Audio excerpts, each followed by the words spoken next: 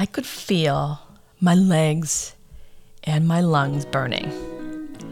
I was that proverbial fish, fruitlessly gulping in mouthfuls of oxygen.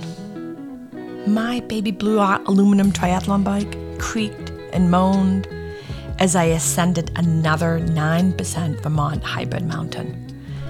I had entered the Boston to Vermont bike race primarily to ride more than a century before my first full Ironman in the mountains of Mount Tremblant. Having started the ride with over 400 other bikers in Boston, I was sure to have company to support me along the way, but I didn't. There was not one single biker nearby, in front or behind me. Well, I take that back. I was definitely not alone. Behind me, there was a slow-moving car following me. For miles, it followed me until I'd had enough and I pulled my bike over. To my utter annoyance and surprise, the car with bike racks and bikers pulled over too. Out stepped a tall, athletic biker, donning a wide, friendly grin. He introduced himself and told me he was a driver for the sweeper car. "What's a sweeper car?" I asked, still gasping for breath. He explained that sweeper cars are meant to follow the last person on the course to check for safety or to get them off the course if they've gone over the expected course time. What?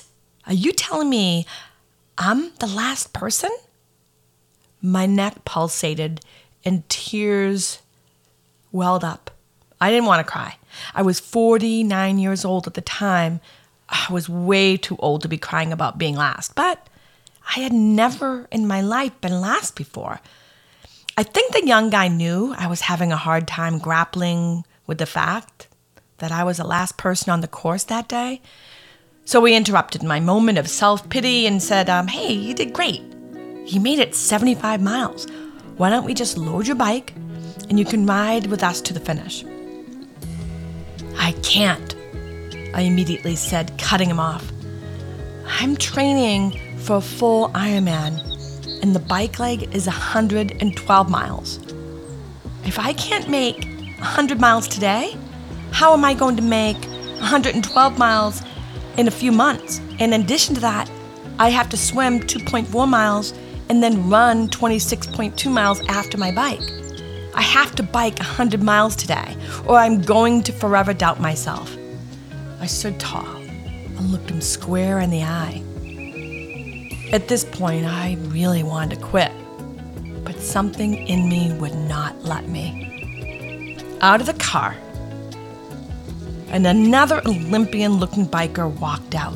She handed me a Snickers bar and a Coke. "Here, we noticed that you've not eaten or hydrated in miles."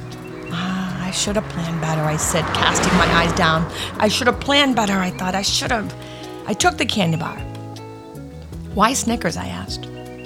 "Oh, I've eaten Snickers in every one of my Ironman races. They're lifesavers. I'm Karen Smyers, by the way." She held out her hand. "Hey, listen, we'll follow you until you get to 100 miles. And then we are going to have to take you off the course. Are you okay with that?" "I'm okay with that," I said. "And thanks." "By the way, do you know who she is?" asked the young guy. I shook my head. "She is the reigning world Ironman Kona champ." I looked at her and smiled. I guess if you tell me Snickers and hydration will help me get to 100, then if you said it, it must be true. I don't remember everything about that next 25 grueling miles. I struggled up every semi-mountain and worried that the sweeper car would eventually get tired of following me at such a slow pace. But I did feel hope, a sense that I was not alone in my struggle. Every thought of self-doubt was washed away with cheers in the sweeper car and stops for more charity, Snickers, and hydration. My body, I felt stronger. Mile after mile, I climbed or soared down those steep declines, white-knuckling it. And then I saw it, the 100-mile marker banner was brilliantly displayed in front of an equally brilliantly white church, signaling to me that my day was almost over. I could see a group of volunteers packing up the day's boxes of oranges, gels, and water bottles. Someone from the sweeper car must have radioed to the 100-mile volunteers, because as I was within 500 yards, the clapping and cheering started. 4 volunteers cheered for me as if I was the first one in the race. I smiled shyly as I pulled up and dismounted. They were still cheering. And for the first time that day, I realized that being last could also feel like being first. When I was in 7th grade, I won my first ever cross-country race. I was the only girl on the team. Now, I'm sure the boys and the coach didn't expect a girl to beat all of the boys, but I did. The following day, my coach gave a speech and handed out the season's trophies. The boys received their standard boy trophies, and for the last race of the season, I was asked to come up to receive mine. I walked up proud, and the coach congratulated me. Then the applause. It was only when I returned to my desk that I noticed that the trophy was not a girl's trophy. It was a boy's. I immediately knew the coach never expected me, a girl, to win. I knew, but he didn't.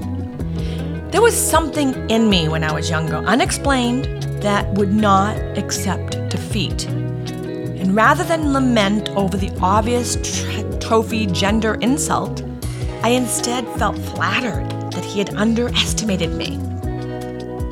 I thought of that day, long ago, as I was in the sweeper car listening to the soft music and conversations around me. I thought of all the times in my life when I was underestimated, how that only made me want to prove my worth. Yet, this time, I was the one who underestimated me.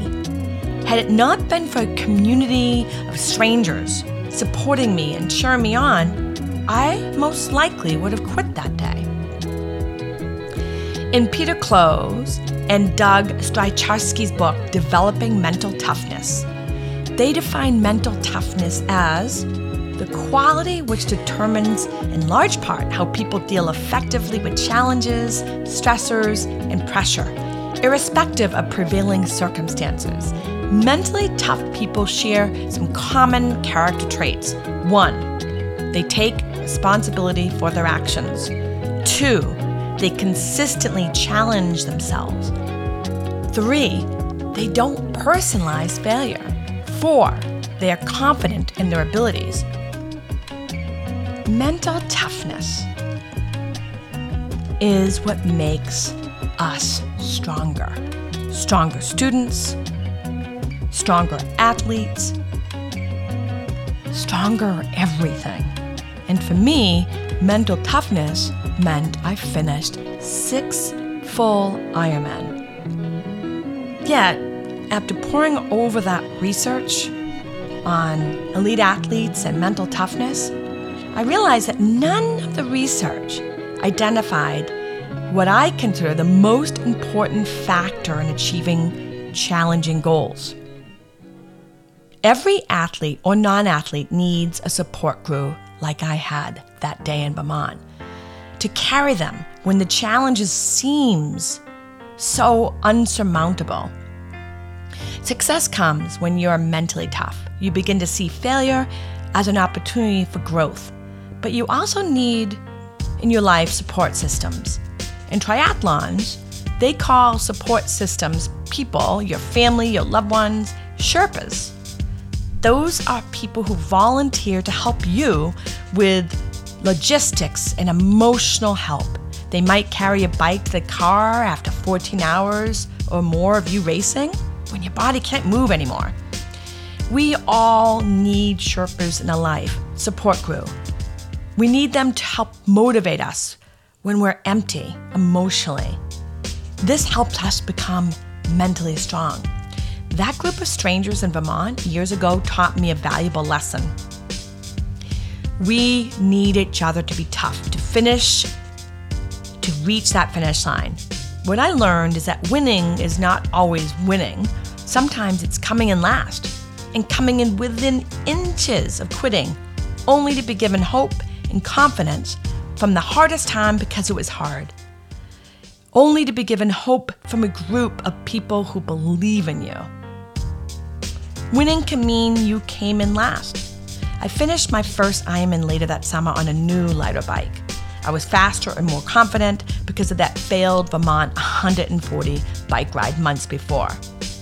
I'm currently training for my 7th Ironman race, and I would not be able to complete the race without my Sherpas in my life.